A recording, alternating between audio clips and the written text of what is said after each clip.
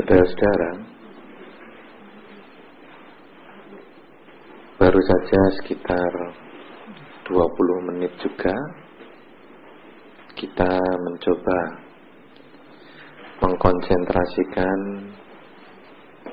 pikiran kita pada objek, yaitu pernafasan. Sesungguhnya meditasi ini walaupun wajib kita lakukan pagi dan sore, bangun tidur dan akan tidur, tetapi perlu Anda ketahui, meditasi ini bukan tujuan hidup. Meditasi bukan tujuan hidup. Meditasi adalah alat untuk mengendalikan pikiran, sistematika untuk mengendalikan pikiran. Jadi, apa gunanya meditasi pagi dan sore? Sebetulnya adalah menumbuhkan kebiasaan berpikir hidup saat ini, sehingga orang yang betul-betul bisa selalu mengendalikan pikirannya, selalu memusatkan perhatiannya pada hidup saat ini, itulah sebetulnya orang yang disebut berhasil di dalam meditasi, menjadikan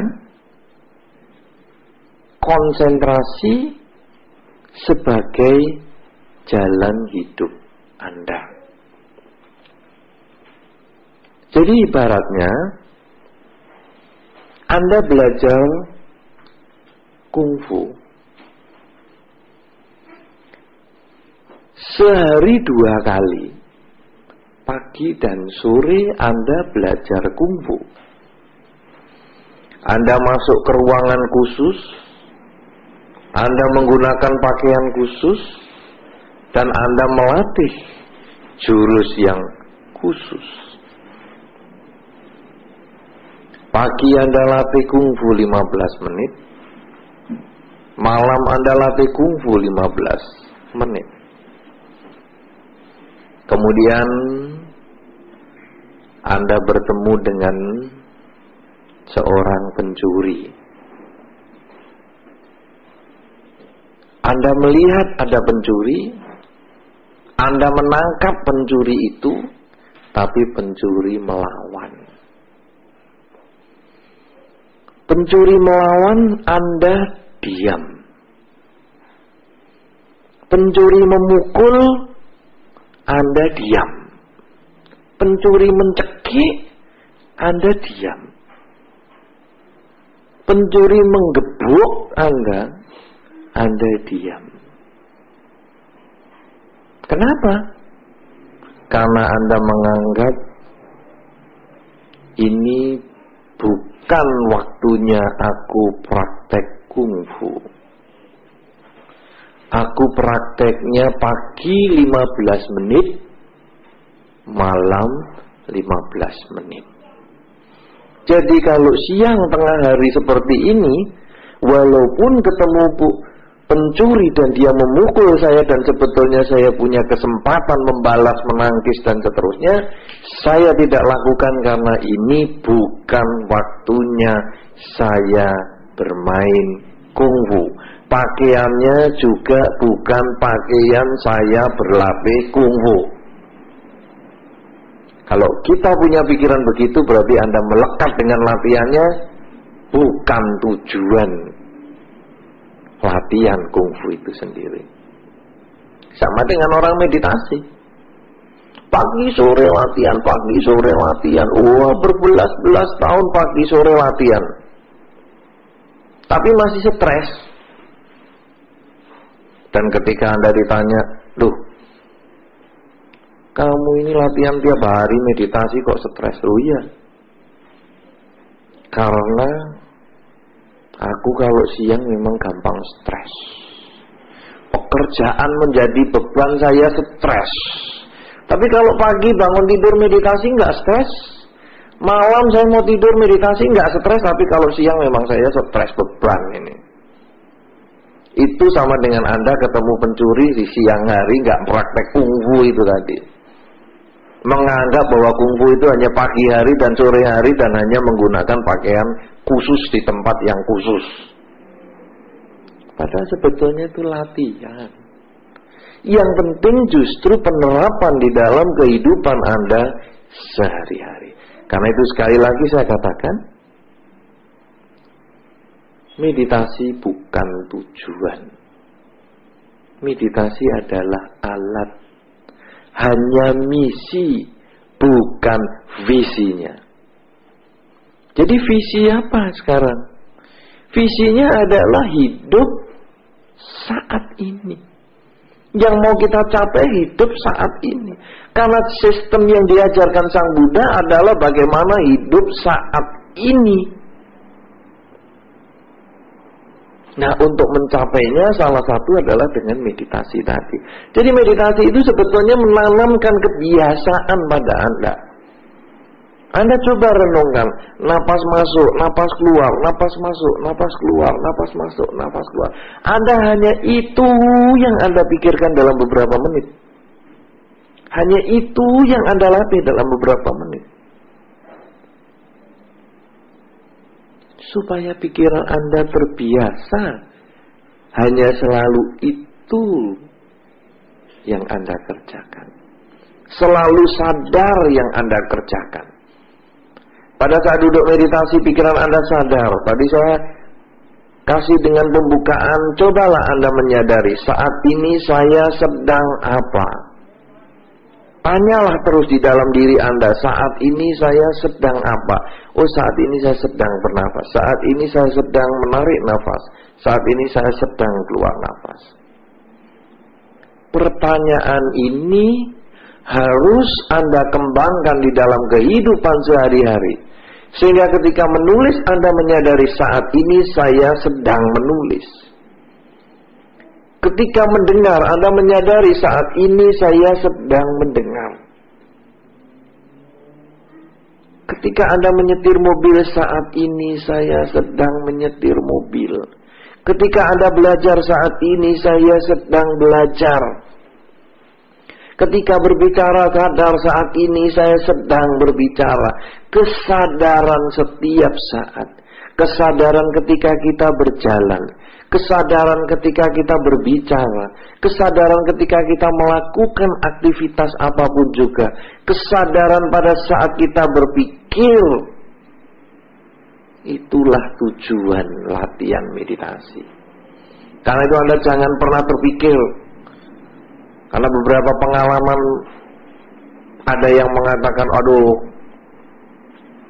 kalau latihan meditasi itu membuat males. Pernah Anda dengar kata-kata itu? Jangan sering-sering latihan meditasi, nanti males.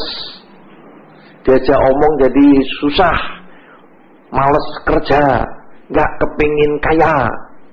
Pernah Anda mendengar itu ya?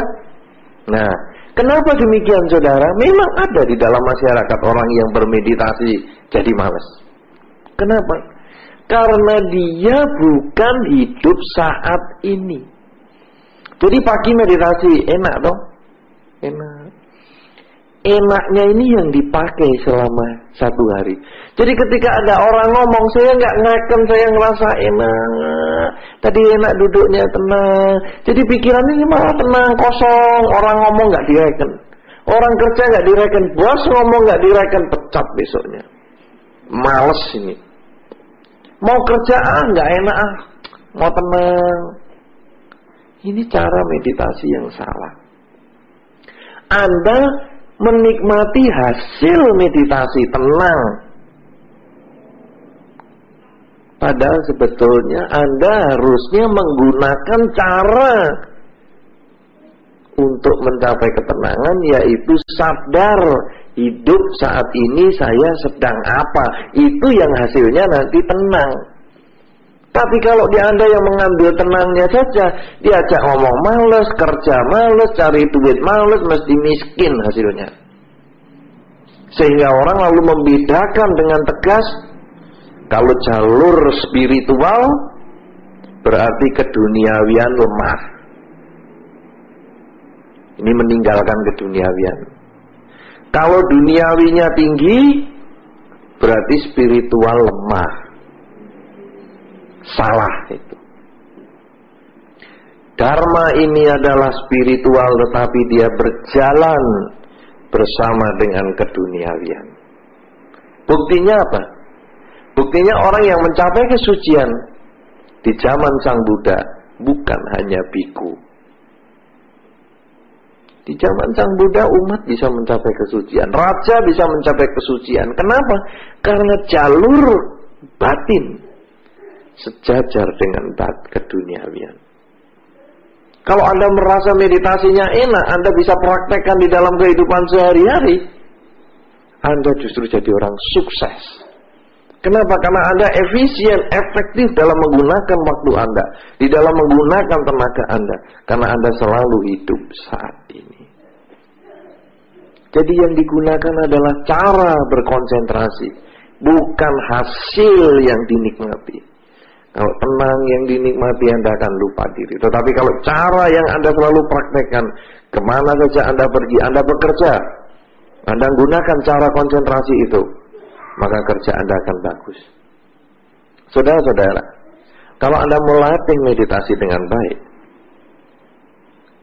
ada kebanyakan tanda yang muncul, yaitu Anda merasa di tengah-tengah alis, di ujung hidung ini, ya, di pangkal hidung, di tengah alis, Anda merasa di situ seperti ada sedikit tegang, anget. Pernah Anda rasakan enggak tuh waktu meditasi? Tengah-tengah alis ini anget, kedut-kedut, tegang, sedikit, tapi tidak mengganggu. Itu pada saat Anda konsentrasi dengan baik, di situ ada perasaan seperti itu. Nah, nanti kalau pada saat Anda bekerja muncul perasaan itu, anget kedut-kedut di tengah alis atau di pangkal hidung, berarti Anda menggunakan konsentrasi meditasi tadi untuk bekerja. Itu betul. Anda mendengarkan seorang ngomong, Anda kok anget terus di tengah ini, Anda berarti menggunakan konsentrasi meditasi itu untuk mendengar. Ketika Anda nyetir mobil kok anget tengah-tengah ini, berarti Anda menggunakan konsentrasi nyetir mobil itu seperti Anda bermeditasi. Jadi nanti kemana-mana rasanya anget. Anda ngomong pun di sininya anget. Itu sebetulnya Anda menggunakan konsentrasi meditasi untuk kehidupan sehari-hari. Dengan demikian saudara-saudara, jalur keduniawian, jalur kebatinan sebetulnya bisa bersama-sama, tidak perlu dipisahkan. Karena itu meditasi sebetulnya adalah merupakan sistematika meningkatkan konsentrasi Anda, meningkatkan kemampuan Anda untuk mengefisienkan, mengefektifkan tenaga Anda di dalam mengerjakan sesuatu. Ya, karena itu jangan coba-coba menjadikan meditasi tujuan hidup, tapi itu hanya alat yang harus Anda kerjakan setiap saat. Nah, karena sebagai alat, maka meditasi bukan hanya duduk. Meditasi yang dikenal, diajarkan di dalam Dharma, ada proses duduk ini yang paling sederhana, yang paling gampang dikerjakan dan paling umum dikerjakan. Ada meditasi berjalan, ada meditasi berdiri, dan ada meditasi berbaring. Ada 4 cara bermeditasi. Yang paling sering adalah duduk. Tetapi bagaimana sekarang meditasi berjalan? Meditasi berjalan, kalau Anda menggunakan tempat sepanjang ini, sebetulnya sudah bagus. Karena idealnya meditasi berjalan adalah panjang jalan kira-kira paling pendek 10 langkah, paling panjang 25 langkah. Sehingga ruangan ini kalau dari pintu ini sampai ke meja di sana, ini sudah sangat cukup. Karena ini mungkin sekitar 13 sampai 15 langkah. Sudah bagus. Nah, Anda nanti di rumah bisa praktekkan latihan berjalan itu. Berjalan tidak usah dipelan-pelankan. Meditasi berjalan bukan jalannya pelan, angkat pelan. Nanti kalau diangkat pelan, mau melangkah, malah mau jatuh, malah jadi cepat. Nggak perlu. Anda melangkah biasa, tetapi kecepatannya separuh dari kebiasaan Anda berjalan. Ya, jadi tidak cepat sekali salah. Jalan normal sebetulnya tidak apa-apa, tapi tidak terlalu disarankan. Lebih pelan sedikit, karena kan Anda tidak mengejar setoran, tidak mau tarik gajian. Jadi nggak usah cepet-cepetan. Jalan separuh kecepatan biasa. Apakah tingkat pertama yang Anda perhatikan waktu proses berjalan? Anda hanya memperhatikan kaki kanan dan kaki kiri. Jadi pada waktu Anda melangkah, yang paling sederhana adalah kanan, kiri, kanan, kiri, kanan, kiri, kanan, kiri. Itu saja yang Anda omongkan di dalam batin Anda. Nah, lalu waktu berjalan tangannya kemana? Tangan bebas. Mau di depan, mau di belakang, mau dilipat, mau dibalik, mau di apa saja terserah. Mau diikat, mau di apa terserah. Pokoknya tangan letakkan bebas. Anda berjalan kanan, kiri, kanan, kiri, kanan, kiri. Terus begitu. Jadi misalnya dari pintu ini Anda berjalan kanan, kiri sampai meja sana. Sampai di meja sana Anda balik, tetap kanan, kiri, sampai ke pintu sini lagi. Sampai ke sini lagi, balik lagi. Jadi bukan muteri ruangan, tapi garis yang sama tapi bolak-balik. Mata, jangan lihat apa itu, ujung kaki, jangan. Karena kalau lihat ujung kaki pasti lama-lama pusing, pingsan di jalan. Lihat kira-kira 2 meter ke depan. Kalau mau lihat tegak ya tidak apa-apa. Karena sebetulnya mata itu hanya untuk orientasi aja, supaya kita jalannya tetap lurus. Ya, konsentrasinya nanti bukan di mata, konsentrasinya di telapak kaki yang jalan kanan, kiri, kanan, kiri, kanan, kiri, kanan, kiri. Itu Anda latih dulu. Sampai Anda betul-betul bisa mengendalikan pikiran Anda, hanya sadar saat ini saya sedang kanan yang maju, saat ini kiri yang maju, saat ini kanan yang maju, saat ini kiri yang maju. Terus itu Anda sadar saat ini saya sedang berjalan. Nah, pikiran ke tempat lain tarik, pikiran lain ke tempat lain tarik. Kenapa meditasi jalan ini perlu dipakai? Karena ada orang yang meditasi duduk sulit konsentrasi. Kadang-kadang begitu duduk, pikirannya ini yang dulunya belum datang, akhirnya datang semua. Perhatikan napas, malah perhatikan piknik, perhatikan jalan-jalan, perhatikan keluarga, perhatikan yang lain-lain. Kadang-kadang sulit sekali. Apalagi perhatian pada nafas. Itu bukan hal yang ringan. Terlalu halus. Tidak begitu mudah sebetulnya. Tetapi kalau Anda bisa kerjakan, itu yang paling bagus. Nah, karena itu kalau sulit, ada orang sebagian yang merasa kesulitan dengan pernafasan, jalan. Jalan ini kan kasar sekali gerak badan kita. Kanan, kiri, kanan, kiri, kanan, kiri, kanan, kiri. Kasar, pikiran ke tempat lain Anda bisa tarik lagi. Pikiran ke tempat lain lagi, tarik lagi. Pikiran ke tempat lain lagi, tarik. Akhirnya pikiran kita tetap pada proses mas, kanan, kiri, kanan, kiri. Nah, kalau Anda sudah bisa meditasi berjalan, selama 15 menit atau setengah jam itu hanya kanan, kiri. Anda sekarang boleh meningkatkan kualitas konsentrasi Anda. Telapak kaki yang tadi hanya kanan kiri itu Anda bagi menjadi 3 bagian, yaitu depan di bagian jari-jari itu, kemudian tengah itu biasanya yang mengecil. Sebagian orang mengecil, tapi kalau kaki Sang Buddha dia tetap rata. Tapi kalau kaki orang-orang biasa kan bentuknya besar, terus kecil, terus tumit bulat begini kan. Kalau kaki orang biasa. Nah, yang depan itu adalah yang rata dengan jari-jarinya. Yang tengah itu adalah bagian yang kecil, yang mungkin bagi Anda ada yang di pinggir, ada yang di tengah juga, tergantung telapak kaki Anda. Kemudian belakang itu adalah tumit. Jadi kaki dibagi 3. Sehingga ketika Anda berjalan, setelah Anda perhatian bisa kanan kiri, sekarang Anda perhatikan ketika Anda angkat belakang, tengah, depan. Itu pada waktu Anda mengangkat kan begitu. Pada waktu meletakkan juga belakang, tengah, depan. Belakang, tengah, depan, yang kiri maju lagi, belakang, tengah, depan, yang kiri. Terus Anda perhatikan. Nah, kalau Anda perhatiannya kuat,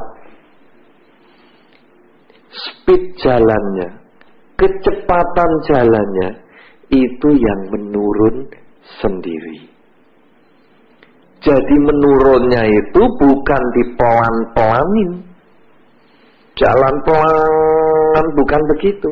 Karena konsentrasi kita tinggi, hasilnya jalannya jadi pelan. Karena kita memegang belakang, tengah, depan. Belakang, tengah, depan. Nah, itu nanti kecepatan Anda yang tadi mestinya setengah dari kecepatan Anda biasa, dengan belakang, tengah, depan, belakang, tengah, depan itu mungkin bisa kecepatan Anda 1/6 dari kecepatan Anda biasa berjalan. Tapi Anda tidak merasa keseimbangannya, goyang-goyang kakinya karena ketika diangkat goyang-goyang, tidak. Tapi Anda tetap normal. Anda seperti normal, tapi betul-betul slow motion, sangat pelan. Itu baru dibagi 3. Kalau kekuatan konsentrasi Anda lebih baik lagi, 3 bagian ini boleh Anda bagi 3 lagi.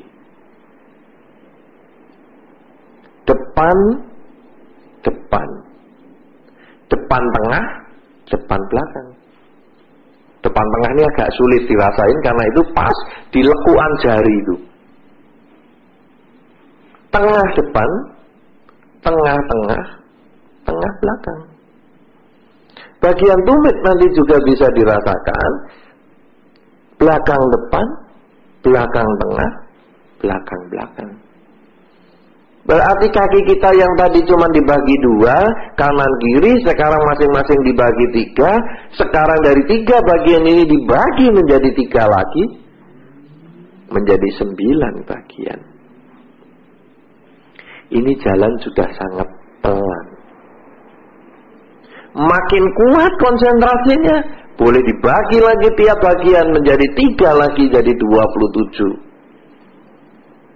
Itu mungkin nanti kalau Anda berjalan dari pintu ini sampai ke meja sana yang hanya 13 sampai 15 langkah itu mungkin butuh waktu 2 jam. Sekali melangkah 2 jam. Tapi Anda nggak merasa, dan Anda nggak merasa goyang-goyang dan merasa dipelan-pelanin. Tidak, Anda betul-betul terserap dengan konsentrasinya itu. Anda tidak merasa berjalan dari pintu menuju ke meja itu butuh waktu 2 jam. 1 kali perjalanan. Karena sekali Anda melangkah mungkin 10 menit lebih. Ketika Anda perhatiannya begitu. Karena pelan sekali Anda bisa melihat dengan jelas tumit bagian belakang, tumit bagian tengah, tumit bagian depan. Itu sangat jelas. Kaki Anda seperti bergaris-garis yang sedemikian banyak, yang itu dia lepas satu. Bahkan ada beberapa orang yang telah melatih meditasi dengan bagus, seperti pori-porinya itu ketika lepas dari lantai, pori-pori yang nempel ke lantai, itu dia akan sangat rasakan di dalam batinnya dia. Dan itu dia bisa pelan sekali. Ini meditasi berjalan. Pada saat proses meditasi berjalan, kadang Anda kepingin berdiri. Berdirilah seperti biasa. Kaki dibuka kira-kira selebar pundak kita. Tangan mau diletakkan di mana saja terserah. Kemudian Anda hanya merasakan kedua telapak kaki Anda menempel ke lantai. Sudah berdiam di itu, rasakan seluruh pori-pori kaki Anda menempel ke lantai. Rasakan dengan baik. Boleh beberapa menit, 3 menit, 10 menit, 20 menit, 1 jam. Anda mau berdiri terus begitu juga boleh. Habis itu berjalan lagi. Nah, jadi meditasi berjalan dan berdiri biasanya ini menjadi gabungan. Karena orang capek jalan dia berdiri, capek berdiri dia jalan, terus begitu. Kemudian nanti ada meditasi berbaring, ya. Meditasi berbaring mungkin kalau di situ ada seperti patung Buddha yang berbaring, yaitu biasanya berbaring di sisi sebelah kanan. Ya, kaki kanan dengan kaki kiri menumpang, kemudian tangan kanan berbaringnya dengan sikunya. Nah, kemudian telapak tangan ini menyangga di atas telinga, lalu jari-jarinya memegang kepala yang bagian yang bentuknya paling bulat itu, yang paling menonjol ke belakang itu, dah dipegang di situ. Tahan. Untuk yang pertama itu kira-kira 5 menit berbaring seperti itu. Itu sudah kalau nanti bangun 5 menit, aduh, ini telapak tangan ini sudah sulit digerakkan. Tapi nanti kalau sudah biasa ya 5-10 menit, setengah jam bisa, 1 jam bisa, itu kalau sudah biasa. Tapi kalau belum biasa, aduh, sakit telapak tangannya. Nah, apa gunanya itu? Itu sebetulnya untuk orang yang ngantuk. Jadi ngantuk kalau mau tetap meditasi, itu meditasi berbaring. Karena dia kalau sudah ngantuk mesti jatuh ke depan atau jatuh ke belakang, dan kaget, ngantuknya hilang. Nanti meditasi lagi, jatuh ke depan ke belakang, kaget, ngantuknya hilang. Meditasi lagi, jatuh ke depan ke belakang, nggak terasa, tidur sampai pagi. Ya kaget kan hanya pertama, habis itu ya sudah nggak kerasa apa-apa, udah kebiasaan sampai pagi. Kecuali depannya dikasih paku. Jadi jatuh ke depan, celot, kena paku, oh melek lah, elus-elus jidatnya. Nah mungkin begitu. Tapi kalau bantal sama bantal, ya cenderungnya sampai pagi itu nanti. Nah, jadi meditasi duduk, berdiri, berjalan, berbaring. Ada 4 cara. Artinya apa sebetulnya? Kemana saja Anda pergi, kegiatan apapun yang Anda lakukan, Anda bisa mengerjakan itu dengan meditasi. Bahkan saudara-saudara, kalau Anda membaca buku tentang pencapaian Bhante Ananda, kesucian Bhante Ananda, itu kan beliau kan besok setelah Sang Buddha wafat, besok kan mau ada pertemuan sangga yang semua harus arahat.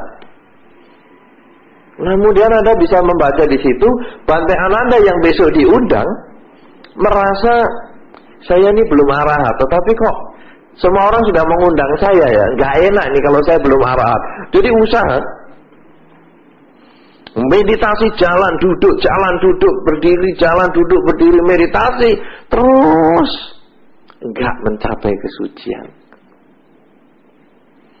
Lalu bagaimana? Kesel, capek, duduk jalan berdiri, duduk jalan berdiri, capek, lalu akhirnya mau berbaring. Nah, waktu naik keranjang itu malah mencapai kesucian. Makanya kalau sekarang dilihat dari situ, duduk ada, berdiri, berjalan, berbaring, mau berbaring juga bisa.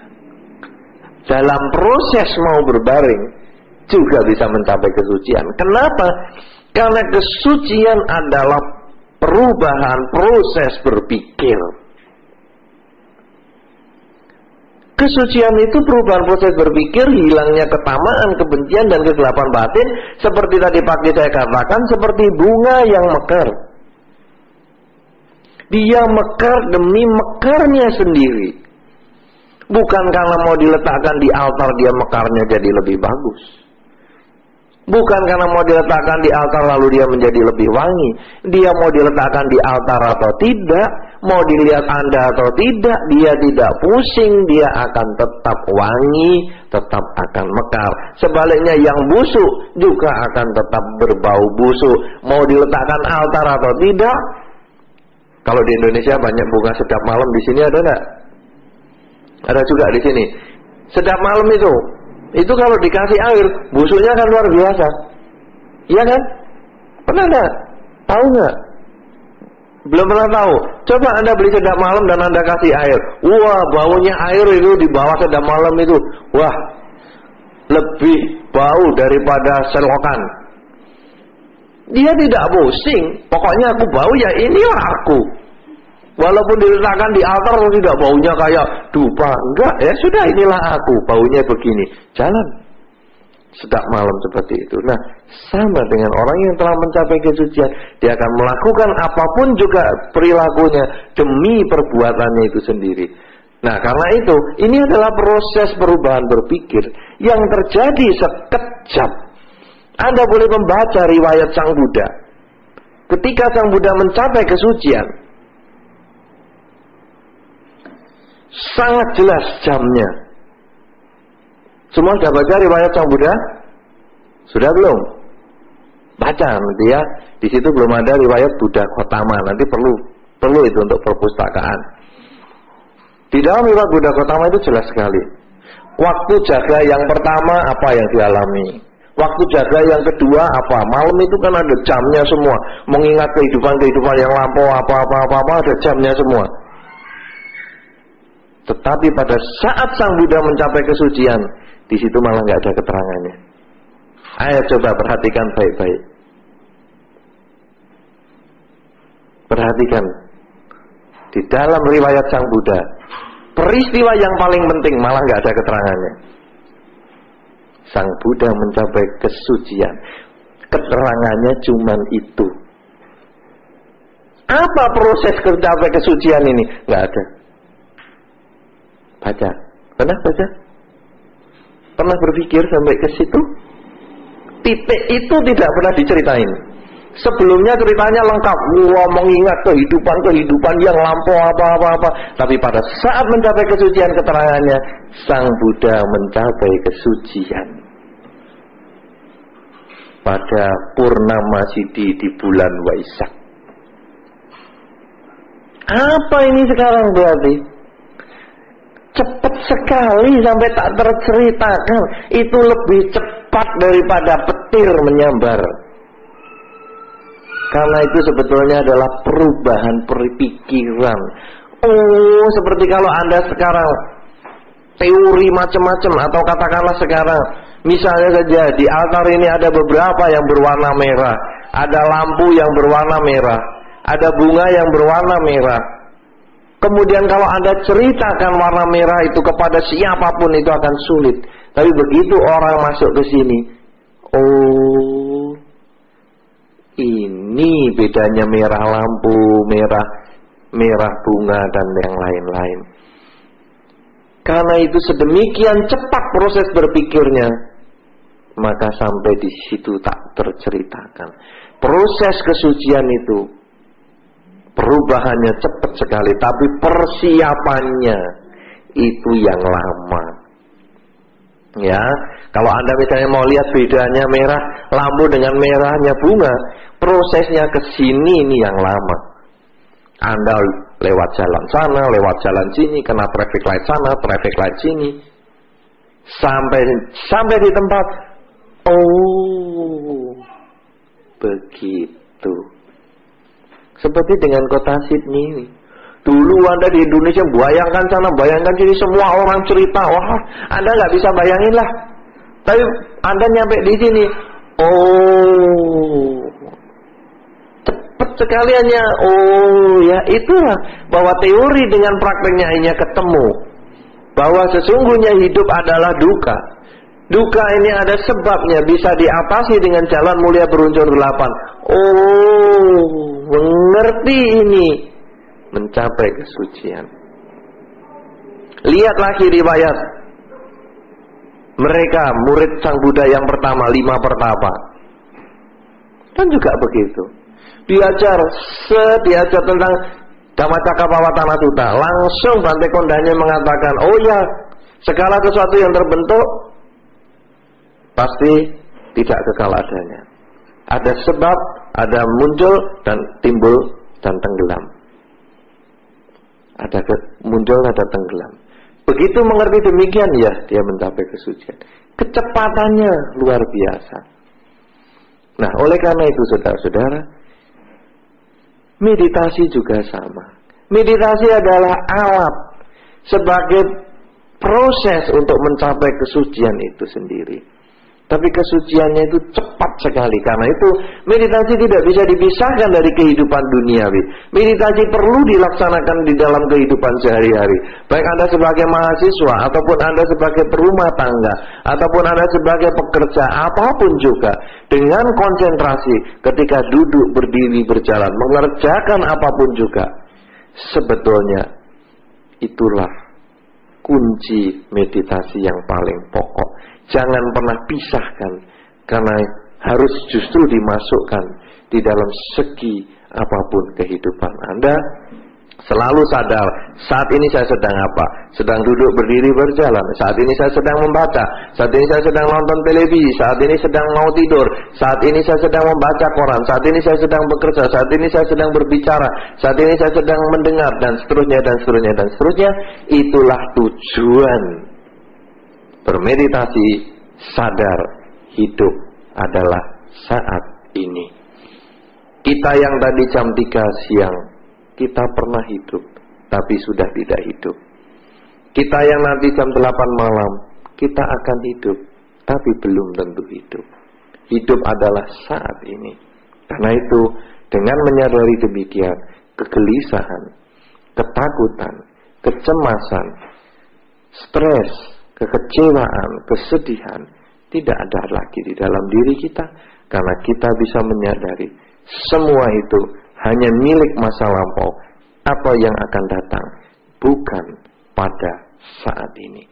Inilah hasil jurus meditasi yang kita latih pagi sore di dalam kehidupan sehari-hari, yang kita bisa pakai, terapkan untuk mengatasi problem kita. Saudara-saudara, inilah yang perlu saya sampaikan sebagai pengantar. Karena nanti sebentar lagi kita akan lakukan diskusi yang tentunya akan bisa membawa manfaat untuk kita semua. Semoga Anda berbahagia di dalam Dharma. Semoga Anda selalu bersemangat di dalam melatih meditasi dan melaksanakan meditasi di dalam kehidupan Anda sehari-hari, menyadari apapun yang Anda kerjakan, ucapkan, dan pikirkan. Semoga Anda berbahagia di dalam Dhamma. Semoga semua makhluk, baik yang tampak maupun yang tidak tampak, memperoleh kebaikan dan kebahagiaan. Sabe sata bhavantu sukhitata. Misalnya pada satu saat yang sering saya alami, saya mengalami kejengkelan. Dan itu ternyata meditasi yang saya lakukan sekian lama itu ternyata tidak bisa membantu. Terutama kejengkelannya, walaupun kejengkelan itu mungkin dari anak saya sendiri atau dari tempat kerja dan sebagainya, saya berusaha menyadari bahwa saya itu jengkel. Tapi saya tidak bisa melawan kejengkelan itu, Bante. Dan saya tidak bisa menghilangkan itu. Nah, itu terus akan menjadi satu unek-unek. Apakah ada jalan untuk menetralisir hal itu, Bante? Iya, itu butuh proses.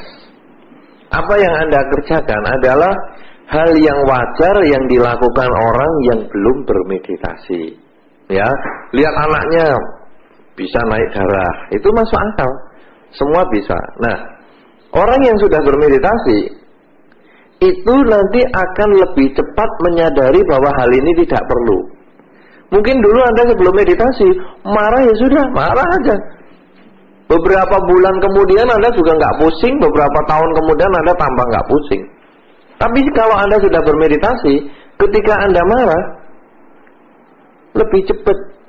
Marahnya pagi berikutnya Anda sudah menyadari, loh kan kemarin salah, mestinya saya nggak marah seperti itu. Itu sebetulnya hasil meditasi sudah ada, cuma lambat, alias tell me, telat mikir bahwa itu salah. Tapi sudah lumayan daripada sebelumnya yang terlambat jauh. Kemudian Anda meditasi lagi. Pagi marah, malam udah ingat. Kan berarti jaraknya makin pendek. Makin latihan lagi pagi marah, sore ingat. Latihan lagi pagi marah, siang ingat. Makin pendek lagi pagi marah, sejam 2 jam kemudian ingat. Mestinya saya tidak begitu. Makin latihan lagi begitu marah ingat. Minta maaf sama anaknya, sorry ya, enggak maksudnya saya begitu. Makin kuat lagi meditasinya, pas marah inget, separuh marahnya. Oh masih, sudahlah, ya sudah. Kan kadang-kadang kita bisa begitu, sudah emosinya keluar, kata-katanya sudah keras, tapi sudahlah, memang kamu maunya gitu. Itu bisa keluar begitu. Itu berarti kita sudah motong separuh kemarahan. Lama-lama nanti sebelum marah, begitu mau keluar, nggak perlulah omongan ini dikeluarkan, berhenti, nggak jadi marah. Lama-lama lagi nanti kita menyadari nggak perlu marah sebetulnya. Kenapa? Saya nggak senang sama anak itu karena anak itu saya anggap lebih pintar daripada ukuran dia sekarang. Saya anggap dia seperti saya. Lah padahal itu umurnya berbeda jauh daripada saya. Kalau begitu, ya sudahlah, memang namanya anak kecil bisanya begini, ya sudahlah. Nah, dengan ini kesadaran kita kuat. Dengan begitu sebelumnya sudah muncul, sudah ada kemarahan. Nah, apa yang Anda alami seperti yang tadi saya ceritakan, bayi yang berjalan, jatuh, jalan, jatuh, jalan, jatuh. Tapi dia harus mulai belajar berjalan. Karena kalau dia takut jatuh, dia tidak akan pernah bisa selamanya. Demikian pula bermeditasi. Kalau Anda merasa, aduh nggak bermanfaat ya, bertahun-tahun saya meditasi kok saya masih salah, maka akhirnya Anda tidak akan pernah bermeditasi lagi. Tapi kalau sekarang Anda menyadari bahwa ternyata kemampuan kesadaran Anda itu ternyata sudah makin meningkat, Anda akan bersemangat. Karena untung ya saya sudah meditasi jadi cepat, sehingga saya bisa mengurangi kata-kata yang menyakitkan, sehingga walaupun marah tapi sudah nggak seperti dulu lagi. Dulu kata-katanya keras, mungkin pukul, sekarang udah nggak lagi. Nah ini berarti kemajuan. Nanti makin lama menyadari marah nggak penting. Marah itu hanya keinginan sendiri yang nggak diturutin. Sama dengan ketawa itu hanya keinginannya sendiri yang tercapai, happy. Marah keinginan nggak tercapai, marah. Padahal sebetulnya sumbernya cuma keinginan sendiri. Nah, dengan begitu hanya kita menjadi lebih sabar. Demikian seterusnya kita belajar sedikit. Ya. Karena jadi orang baik itu sulit. Jadi orang jahat gampang. Makanya guru agama banyak, tapi guru penjahat jarang. Ya, nabi-nabi kan mesti ngajari kebaikan, tapi nabi kejahatan saya tidak begitu dengar. Ya, kitab suci kejahatan jarang. Tapi kalau kitab suci yang baik-baik mesti banyak. Coba contohnya anak Anda di rumah diajari baik-baik, omong yang baik-baik. Nanti kalau sudah sekolah 1 hari aja bisa loh belajar maki-maki. Karena itu ada anak sekolah 1. Wah, dari kecil itu dia keluarganya baik sekali. Sekolah 1 hari kan TKA. Pulang mamanya bisa dikatain anjing lu. Loh, mamanya yang dikatain itu korban pertama.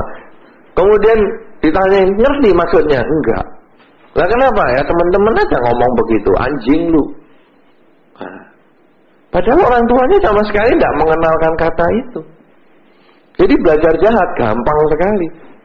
Tapi untuk jadi baik, aduh, kewihara setiap minggu aja belum tentu baik semua. Masih jahatnya bisa ada. Itu kewihara tiap minggu. Coba kalau kewiharanya cuma sebulan sekali atau hari raya saja, apa nggak tambah nggak pala? Iya kan? Gitu. Jadi itu normal. Apa yang Anda lakukan normal, sejauh Anda bisa makin menyadari. Baik sekali. Tapi kejengkelan itu masih tetap nanti. Maksudnya itu saya bisa menyadari pas pada saat itu. Tapi jengkel itu masih tetap ada di sini gitu. Iya, tidak apa-apa. Nanti makin lama perasaan jengkel itu juga makin pendek. Karena kita lalu sadar, loh kenapa sih saya jengkel sama anak kecil? Itu kan sama dengan saya sama kecilnya sama dia. Karena saya tidak memahami bahwa dia itu anak kecil, sehingga anak kecil dimusuhin. Kalau itu seandainya sama anak, sama orang lain juga, teman kerja juga sama. Ngapain saya jengkel sama dia? Dia salah. Kenapa? Karena dia nggak tahu. Dia menganggap saya demikian karena dia kurang pengetahuan tentang diri saya. Nah, mestinya saya memberikan informasi yang benar tentang dia, bukan saya memarahi dia. Kan begitu. Ada orang disuruh kerja begini, kok nggak bisa, marah-marah kita. Loh, kita lalu mungkin informasi saya tidak jelas, sehingga membuat dia salah mengerti tentang apa yang harus dia kerjakan. Akhirnya kan hilang-hilang sendiri kok itu. Tapi butuh proses. Jadi orang baik itu nggak cuma mendengar hari ini langsung jam 7 nanti baik semua, wah sudah nggak pernah marah, wah itu bisa jadi dewa itu langsung. Ya, enggak seperti itu, butuh waktu. Ya, baik. Pertanyaan berikut. Saya nanya Bante, kalau manusia, rasanya kita meditasi gitu Bante, kita menyadari bahwa semua dunia ini yang berkondisi ada tidak kekal. Dalam meditasi bagaimana kita praktekin untuk mencapai anicca, mencapai kondisi bahwa semua kondisi sesuatu yang tidak kekal. Ya, meditasi itu justru pengamatan yang kecil daripada dunia kita. Contoh yang gampang, kesemutan. Tadi waktu mulai duduk nggak kesemutan. Sekarang kesemutan, disadari. Tadi duduk tenang, sekarang kesemutan. Coba perhatikan kesemutan. Sakitnya tambah nanti. Tambah sakit kalau ada tahan. Terus ditahan sakit. Pep. Begitu sakit itu mencapai puncaknya, hilang dia. Oh, semua ini anicca. Loh, kan enak. Oh, ini tidak kekal. Perasaan sakit ini tadi muncul sebelumnya belum ada, muncul, puncaknya muncul, lenyap dia, hilang. Itu perasaan. Napas juga sama. Perhatikan napas. Napas masuk, keluar, masuk, keluar. Anda boleh merenung. Bisa masuk, kalau nggak bisa keluar gimana ya? Ini kan berhenti. Dada meledak, bisa masuk nggak bisa keluar. Bisa keluar nggak bisa masuk, juga berhenti. Maka pernah saya tanya sama orang-orang, kenapa makhluk bisa mati? Nah, pertanyaannya, jawabnya apa coba? Kenapa makhluk bisa mati? Hah? Apa sebab makhluk bisa mati? Males bernapas. Jadi males, sudah napasnya keluar, sudahlah nggak usah masukin lagi, mati dia. Nah, kalau mau ngomong gampangnya begitu. Kenapa? Karena pada saat kita memperhatikan napas, jelas sekali itu anicca. Masuk, keluar. Bisa masuk, nggak bisa keluar, mati. Bisa keluar, nggak bisa masuk, mati. Itu anicca. Ya, badan. Ya, tadi itu kan perasaan sakit, hilang. Kemudian perasaan napas masuk, napas keluar, hilang. Nanti pikiran itu juga bisa anicca. Ketika kita lihat masuk, keluar, makin konsentrasi, pikirannya hilang. Pikiran kita tidak bisa ngomong lagi masuk keluar. Kita hanya tahu ada proses masuk, kita tahu ada proses keluar, pikiran nggak jalan lagi. Atau kalau mau Anda lebih sederhana tingkatnya, Anda perhatikan masuk, keluar. Pikiran bisa pindah ke tempat lain. Mikiri keluarga, mikiri teman, mikiri pekerjaan. Tarik lagi, pindah lagi, tarik lagi, pindah lagi. Oh, anicca pikiran. Ingatan juga sama. Sudah pikirannya anicca, ingatannya juga sama. Gampang pindah. Terus, loh, tadi saya ini memperhatikan apa ya? Oh, napas. Kok sekarang jadi perhatian ke ke tempat-tempat lain, perhatikan lagi napas. Loh kok hilang lagi, perhatikan. Nah, nanti kalau sudah manusia kan perasaan, pikiran, ingatan, kesadaran nanti juga sama. Ketika kita sudah konsentrasi semua sehingga ada tinggal kesadaran, kesadaran ini pun akan timbul, lenyap, timbul, lenyap, timbul, lenyap. Akhirnya batin kita 4 ini pun, perasaan, pikiran, ingatan, dan kesadaran, akhirnya kita menyadari itu anicca. Apalagi badan kita. Badan kita bisa capek, bisa tua, bisa sakit, bisa mati. Ini jelas anicca. Tapi batin ini orang tidak menyadari kalau dia anicca. Nah, dengan meditasi, Anda sebetulnya melihat dunia itu dalam bentuk yang kecil untuk Anda perhatikan di bawah mikroskop batin Anda. Dan itu jelas sekali itu aniccanya. Makanya di dalam Dharma Sang Buddha pernah menyampaikan, di dalam badan yang 2 meter inilah ada duka. Hidup yang berisi ketidakpuasan itu di 2 meter ini. Kenapa? Berkumpul dengan yang dibenci, berpisah dengan yang dicinta, menimbulkan stres. Ini di dalam badan 2 meter ini. Tetapi di dalam badan 2 meter ini juga ada sumbernya duka, yaitu keinginan kita itu. Dan di dalam badan 2 meter inilah bisa padamnya duka. Dan di dalam 2 meter ini pula jalan untuk melenyapkan duka. Menjalankan jalan mulia berunsur 8, itu yang ada di badan 2 meter ini, yang tidak nyampe lagi 2 meter. Hanya 160, 170, 180, paling hanya segitu aja. Disinilah ada duka, timbulnya duka, lenyapnya duka, dan jalan mengatasi duka. Jadi sebetulnya kita tidak perlu keluar, lihatnya tidak perlu keluar, justru lihat ke dalam. Karena anicca, duka, dan anatta, perubahan, kemudian duka, dan proses itu semua ada di dalam diri kita. Enggak ada di tempat lain. Tempat lain ya bisa kita lihat, tetapi paling jelas adalah diri kita. Makanya dengan duduk bermeditasi Anda akan melihat dunia yang sesungguhnya. Ya, itulah yang sebetulnya yang perlu Anda sadari. Pada saat setiap kali meditasi, proses perubahan itu ada terus di dalam diri kita. Contoh yang gampang lagi, Anda habis mandi, enak sekali, Anda duduk meditasi, semangatnya tinggi. Wah, tapi 5 menit langsung malah mau ngantuk lagi. Bisa kejadian begitu. Tapi ketika Anda sudah lemes, ngantuk, meditasi, malah pikirannya terkonsentrasi dengan baik. Itu bisa kejadian begitu. Nah inilah anicca, duka, anatta itu muncul, tenggelam. Dalam 1 kali duduk aja, banyak hal yang sudah Anda alami. Ya? Jelas itu? Sudah bisa tahu cara melihat duka di dalam tubuh? Dan anicca dan anatta sekaligus. Tapi memang pintu kesucian itu kan 3 sebetulnya.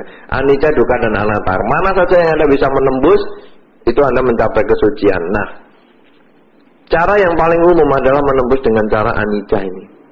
Karena ini yang paling jelas kelihatan. Begitu menembus anicca, duka, anatta ini pun akan lepas, tembus semua. Memang teori, tapi kalau prakteknya itu untuk menyadari anicca itu kan susah sekali. Nanti kita menyadari bahwa kondisi di dunia ini itu ada suatu duka. Duka itu suatu anicca. Tapi bagaimana untuk mengatasi bahwa kita sudah mengetahui ini duka? Kan memang latihan. Ini justru latihan sama dengan Pak Bali tadi yang ngomong. Tahu bahwa ini adalah untuk emosinya dikendalikan dengan meditasi. Tetapi ini kan butuh latihan. Apa yang Anda sampaikan hari ini, itu mungkin dalam 3-4 tahun kemudian bisa Anda mengerti. Bahwa Anda tahu loh, ternyata juga tidak sulit untuk mengerti itu. Tapi semua butuh latihan. Tidak ada yang langsung begitu mendengar, wah bisa. Kalau sekarang orang yang mencapai kesucian yang Anda lihat, yang diajar oleh Sang Buddha 5 Pertapa, yang mencapai kesucian itu mereka yang sudah latihan dari bertahun-tahun itu. Sehingga begitu diterangkan hanya sepintas, oh ini toh maksudnya. Ibaratnya Anda sudah keliling-keliling kota Sydney ini tapi nggak ngerti jalan, nama jalan itu. Jadi diterangkan, oh ini jalannya namanya ini. Dari dulu saya sudah biasa lewat situ. Lah seperti itu loh. Jadi apa yang saya sampaikan mungkin sulit bagi Anda, tapi kalau Anda latih itu bisa kok. Semua orang bisa, karena semua orang punya potensi untuk mencapai kesucian. Jalannya yaitu. Nah memang kalau Anda nggak ngerti teorinya, bagaimana bisa praktekkan? Kan jadi ngawur-ngawur lagi. Tapi kalau Anda sudah tahu teorinya, kan Anda sudah jelas arahnya itu mau kemana. Kayak gitu loh. Butuh waktu. Jadi kebahagiaan itu sebenarnya juga anicca. Kebahagiaan juga anicca. Sama. Segala yang berbentuk tidak kekal adanya. Kebahagiaan juga demikian. Nah, nibbana bagaimana sekarang? Nibbana para mangsukang. Nibbana adalah kebahagiaan yang tertinggi. Kenapa? Karena kebahagiaan nibbana bukan karena tercapainya sesuatu, bukan karena melepas sesuatu. Kebahagiaan itu kan ada mencapai atau melepas. Mencapai sesuatu, Anda misalnya mendapat gaji, bahagia. Anda mendapat pekerjaan, bahagia. Anda mendapat gelar, bahagia. Melepas sesuatu juga bahagia. Buang air besar. Wah, itu kalau Anda tidak bisa melepas, nggak bahagia loh. Makanya kan kalau orang saya kamar mandi, kamar kecil kan disebut hongsuk. Hong itu ruang, suk itu suka, singkatan dari kata suka. Jadi ruang bersuka-suka. Karena begitu waktu masuk tegang, wajah tegang mengerikan. Begitu keluar senyum-senyum, siul-siul. Itu bahagia karena melepas. Iya kan? Nah, tetapi kebahagiaan nibbana itu bukan bahagia mendapat atau melepas. Kebahagiaan nibbana itu adalah ketika kita terbebas dari ketamaan yang untuk mendapat, terbebas dari kebencian yaitu melepas, terbebas dari kegelapan batin karena menyadari segalanya anicca, dukkha dan anatta. Jenis kebahagiaan ini tidak sama. Makanya dia disebut nibbana para mangsukang. Nibbana adalah kesukaan yang luar biasa, yang tertinggi. Tapi kebahagiaan sendiri itu anicca. Selama itu hanya terikat ketamaan atau terikat kebencian atau karena kegelapan batin. Ya. Jelas? Tadi yang ditanyakan batik, apakah nibbana itu sama dengan kebebasan? Bebas memang. Nibbana adalah sama dengan kebebasan. Bebas dari ketamaan, bebas dari kebencian, bebas dari kegelapan batin. Sama dengan bunga itu yang begitu mekar. Dia mekar bukan karena ketamaannya, ingin diperhatikan orang. Bukan karena kebenciannya, ingin diusir atau dibenci orang. Tetapi dia karena mekar demi mekarnya sendiri. Bebas ketamaan, kebencian dan kegelapan batin. Apakah pada satu saat kalau kita menyadari sesuatu, seperti misalnya marah, kita sadari dan itu tiba-tiba marah itu lenyap, apakah itu bisa dikatakan nibbana dalam sekian detik itu? Ya, kalau lenyap balik lagi kan belum. Itu baru kebahagiaan karena melepas. Melepas yang tidak kita sukai itu hongsuk. Ya, belum itu. Itu ya bahagia ukuran level keduniawian. Jadi sudah keluar siul-siul, aduh masuk lagi nih. Aduh, ternyata encer keluarnya. Itu. Nah, jadi masuk lagi. Jadinya malah tidak hongsuk lagi. Penderitaan. Aduh, ini harus diobatin ini supaya berhenti tidak keluar terus. Murusnya ini kan begitu. Kenapa? Karena kebahagiaannya singkat. Keluar sedikit, happy. Terus-terusan keluar, pingsan Anda. Kan sama dengan mendapat juga begitu. Mendapat, Makan, wah senang, makan banyak-banyak, pingsan juga. Karena kebahagiaan masih bersifat sementara, sehingga gampang hilang istilahnya. Saudara kita yang di depan tadi, kebahagiaan adalah anicca itu. Masih sangat terkondisi sekali. Ya, itu. Berarti ada yang ingin saya tanyakan, ini mengenai objek dalam bermeditasi. Tadi Bante menjelaskan bahwa kita bisa melakukan bermacam-macam cara dalam bermeditasi. Saya pernah mendengar juga bahwa kalau dalam latih meditasi kita bisa melakukan dengan berbagai macam cara berkonsentrasi, seperti memperhatikan keluar masuknya nafas atau melafalkan parita tertentu, atau bahkan visualisasikan gambar atau cahaya. Ya, pertanyaan saya, apakah dalam saat kita berlatih meditasi ini kita mencoba memakai macam cara berkonsentrasi, atau kita harus terpusat pada satu cara?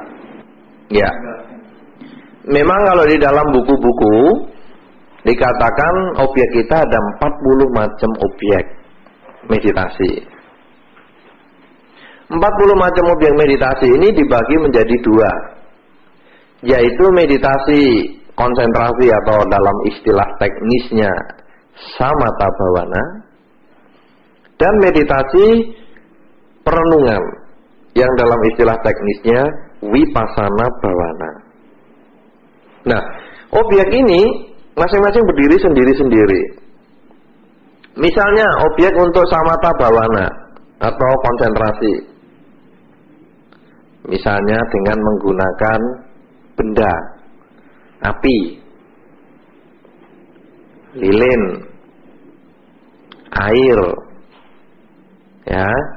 Kemudian kalau yang dikembangkan orang-orang lain lagi adalah misalnya visualisasi, cahaya. Itu semua adalah objek-objek meditasi samatha bhavana, konsentrasi. Nah, samatha bhavana ini kalau kita latih terus dia mencapai jhana. Nah, nanti jhana ini kalau mati lahir di alam Brahma itu, bukan di alam surga tapi alam Brahma. Karena jhana kalau nanti dilatih jhana 1 tempatnya sudah ada kaplingnya di sana. Jhana 2 kapling surganya sudah ada. Jhana 3 kaplingnya ada lagi. 4, 5, 6, 7, 8 sudah ada semua. Nah, kemudian objek meditasi vipassana bhavana lain. Misalnya perenungan pada makanan. Itu juga objek vipassana loh, makanan itu. Kenapa? Coba Anda renungkan baik-baik. Makanan itu enak letaknya di mana enaknya? Anda kan suka makanan enak, ya toh? Suka nggak? Apa Anda kalau milih makanan yang nggak enak? Enak itu Anda merasakannya di mana? Sungguh bagus, 1 lidah. Perut ada lagi. Pikiran. Pikiran. Sebetulnya di pikiran. Bagus. Sekarang saya mau tanya yang lebih baik lagi. Dari panca indera kita yang merasakan enak yang mana?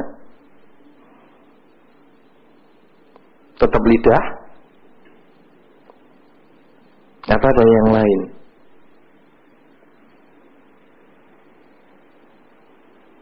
Mana? Penciuman. Itu kucing kalau penciuman enak. Kan kucing enak. Mana yang enak coba Anda renungkan? Mata. Sebetulnya yang ngerasa enak itu di mata. Heran nggak coba? Gak ada hubungannya toh? Mata. Coba. Menurut Anda yang paling enak masakan apa coba? Coba apa? Masakan apa yang paling enak menurut Anda? Satu aja lah makanan di sini yang paling enak apa? Misalnya apa? Kue tiaw, oke. Paling enak kue tiaw. Ini enak sekali nih, ini langganan Anda nih. Wah, Anda tiap hari makan. Kue tiaw ini ditempatkan di pispot. Enak nggak coba? Ini kue tiaw tiap hari loh ini. Anda makan nih tiap hari nih. Diletakkan di pispot. Mau makan Anda? Kan berarti enak dan tidak enak kan di mata loh. Karena Anda hanya lihat aja, udah nyium, udah dirasa sama. Tapi dilihat di pispot, nggak kepingin makan. Padahal orang buta makan di pispot atau nggak pispot makan aja sama dia. Anda yang punya mata malah nggak enak tuh. Tapi seandainya bisa makan kue tiaw yang enak tadi di piring yang bagus lah. Sekarang Anda bayangin yang enak itu di piring. Enak ini, Anda kunyah. Coba Anda keluarkan lagi pakai sendok. Kira-kira 5 kunyahan lah Anda keluarkan. Dilihat baik-baik, masukkan lagi. Anda jangan ketawa karena itu yang Anda kerjakan tiap hari.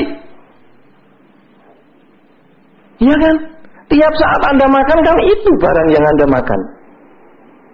Sekarang dilihat yang ditelan Anda itu apa coba? Mau tahu kalau kue tiaw dikunyah 10 kali atau menurut teori kesehatan 22 kali, kunyah, keluarkan. Makan lagi. Masih bisa enak? Berarti keenakan itu bukan di lidah, bukan di hidung, di mata itu.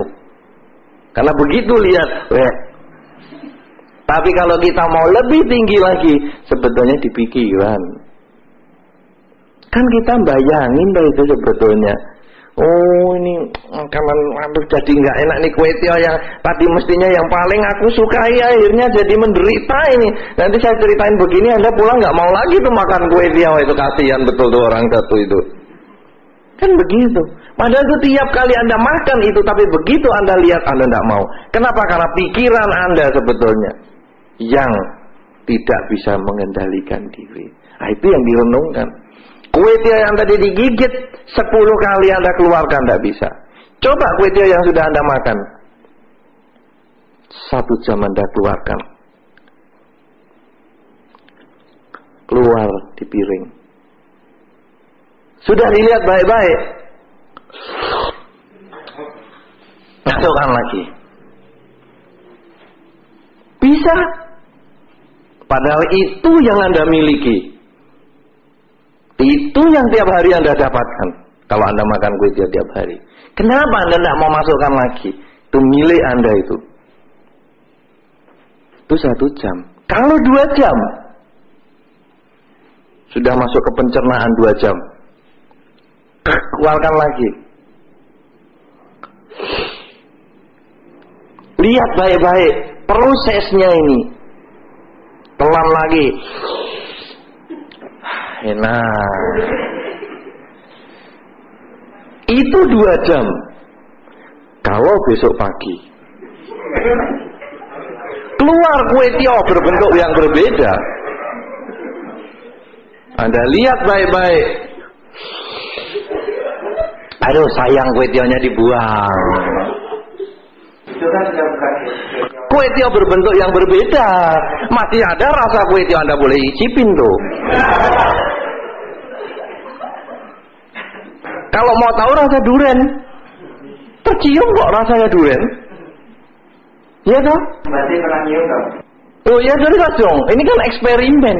Nah, Anda kepingin punya saya atau punya Anda sendiri silakan. Mau punya saya juga boleh. Saya kasih gratis.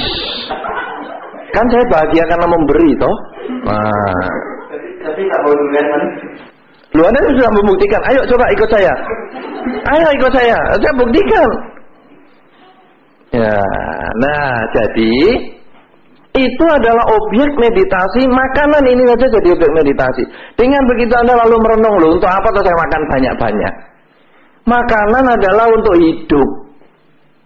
Kalau nanti ada yang suka centing cara biku itu, di situ ada nanti Ya, di situ hanya dikatakan kalau di situ kan biku kan namanya pindapata. Nanti tapi di situ dikatakan makanan hanyalah untuk hidup. Hanya untuk mengurangi rasa sakit yaitu kelaparan, tapi tidak untuk menambah rasa sakit yang baru alias kekenyangan. Makanan bukan untuk main-mainan, makanan bukan untuk kegemukan, makanan hanya untuk bertahan hidup.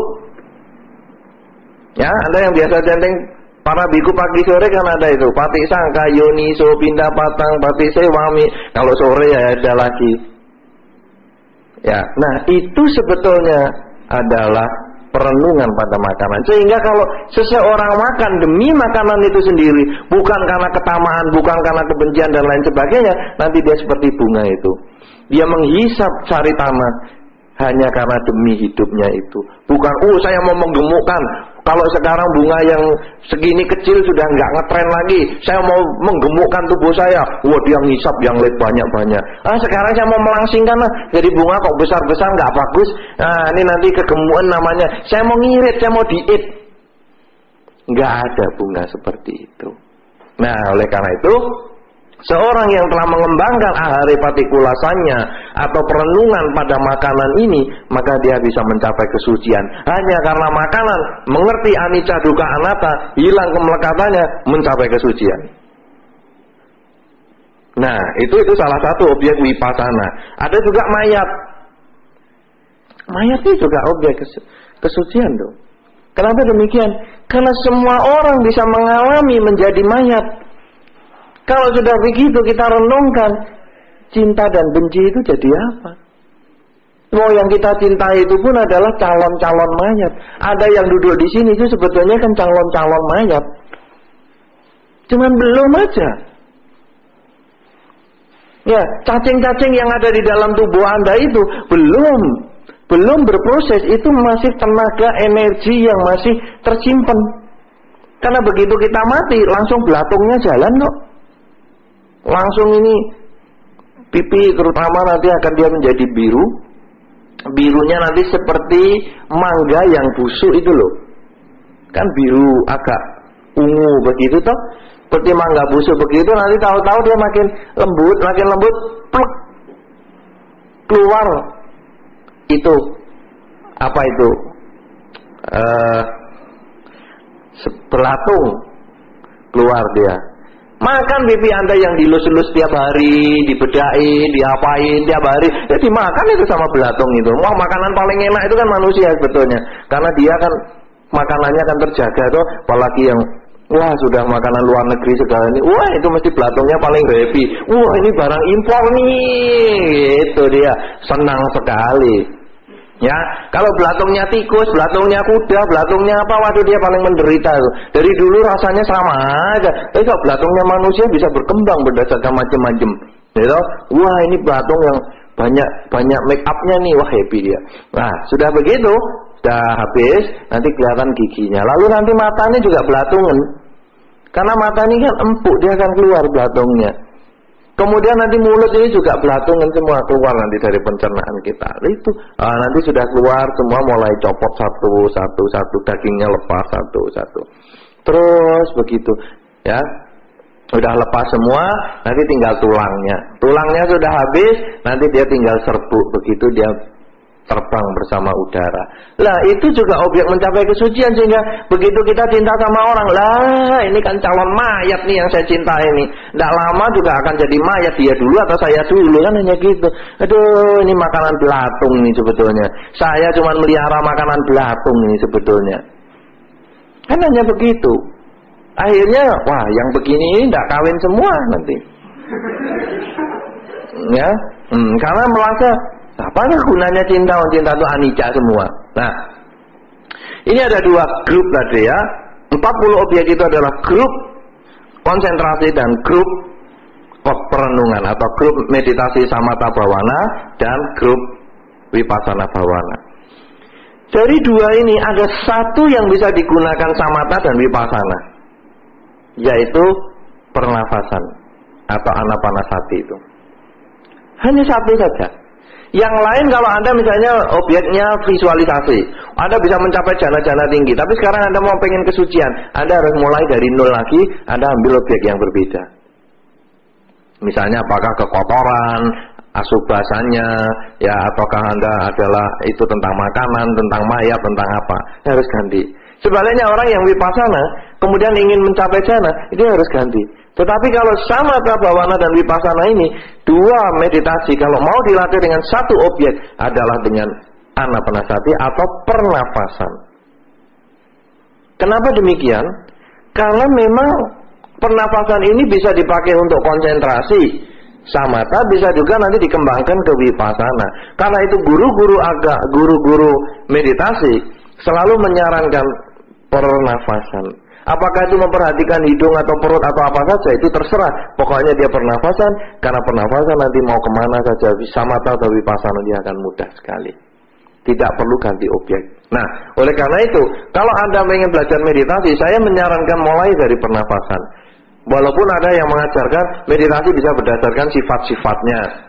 Ya, apakah Anda penuh keyakinan, nanti objeknya lain. Kalau dengan Anda yang penuh kebijaksanaan, Anda penuh ketamaan, atau Anda didominasi oleh kebencian dan sebagainya, objeknya itu berbeda-beda. Tetapi saya tetap menyarankan adalah objek pernafasan. Karena ini sebetulnya adalah awal untuk kesuksesan meditasi dalam berbagai hal. Kalau sekarang ada pernafasan terus bosan lalu pindah nanti ke metta bhavana yang sebetulnya adalah samatha itu bhavana, ya metta misalnya mengembangkan cinta kasih, atau nanti Anda mengembangkan mayat dan sebagainya, nanti Anda hanya terbatas di situ. Tapi kalau anapanasati kemana saja Anda bisa, sehingga Sang Buddha pun mencapai kesucian adalah dengan pernafasan ini. Kemudian kalau guru-guru meditasi mengatakan pernafasan ini adalah seperti pintu gerbang untuk memasuki kehidupan dunia meditasi yang jauh lebih tinggi lagi. Ya, karena itu jangan ganti objek, teruskan saja pernafasan, bisa nggak bisa jalani dulu, nanti banyak hal yang Anda bisa berbahagia dengan objek pernafasan itu. Ya, tentang ini ada pertanyaan yang lain, mungkin Anda masih ada tanggapan? Cukup jelas ya. Baik. Semoga apa yang kita bahas pada malam hari ini, khususnya saya senang sekali karena malam hari ini kita banyak diskusi tentang meditasi yang bisa digunakan dalam kehidupan sehari-hari. Mudah-mudahan nanti di dalam masa-masa yang akan datang, waktu-waktu mendatang ini kita bisa diskusi yang lebih bagus lagi, apakah tentang meditasi, apakah tentang dhamma, sehingga benar-benar kita sebagai seorang umat Buddha bukan hanya belajar dharma saja, bukan hanya menghafal teori saja, tapi kita punya kesempatan untuk melaksanakan dharma. Karena di dalam dharma disebutkan, kalau seseorang hanya belajar teori, tidak mempraktekkan, itu hanya ibarat seperti bunga-bunga yang tidak ada, disusun di mana-mana, tidak tampil keindahannya. Ya, hanya seperti barang yang kurang berharga. Demikian pula teori yang Anda pakai, teori yang Anda dapatkan, kalau tidak Anda manfaatkan, sesungguhnya tidak ada artinya. Karena itu latihlah sedikit demi sedikit, mulai nanti malam, mulai besok pagi, latihlah sedikit demi sedikit. Sehari 2 kali. Pagi bangun tidur, malam mau tidur, paling tidak 15 menit aja. Gunakanlah waktu Anda untuk melatih konsentrasi, karena hasilnya adalah Anda sendiri yang mendapatkannya. Bukan saya, bukan teman Anda, tetapi Anda sendiri yang mendapatkan manfaat dari latihan meditasi. Semoga Anda selalu bersemangat di dalam mempelajari dharma dan melatih dharma, khususnya meditasi. Semoga Anda berbahagia di dalam dharma. Semoga semua makhluk baik yang tampak maupun yang tidak tampak memperoleh kebaikan dan kebahagiaan sesuai dengan kondisi karmanya masing-masing. Sabbe sata bhavantu sukhitata.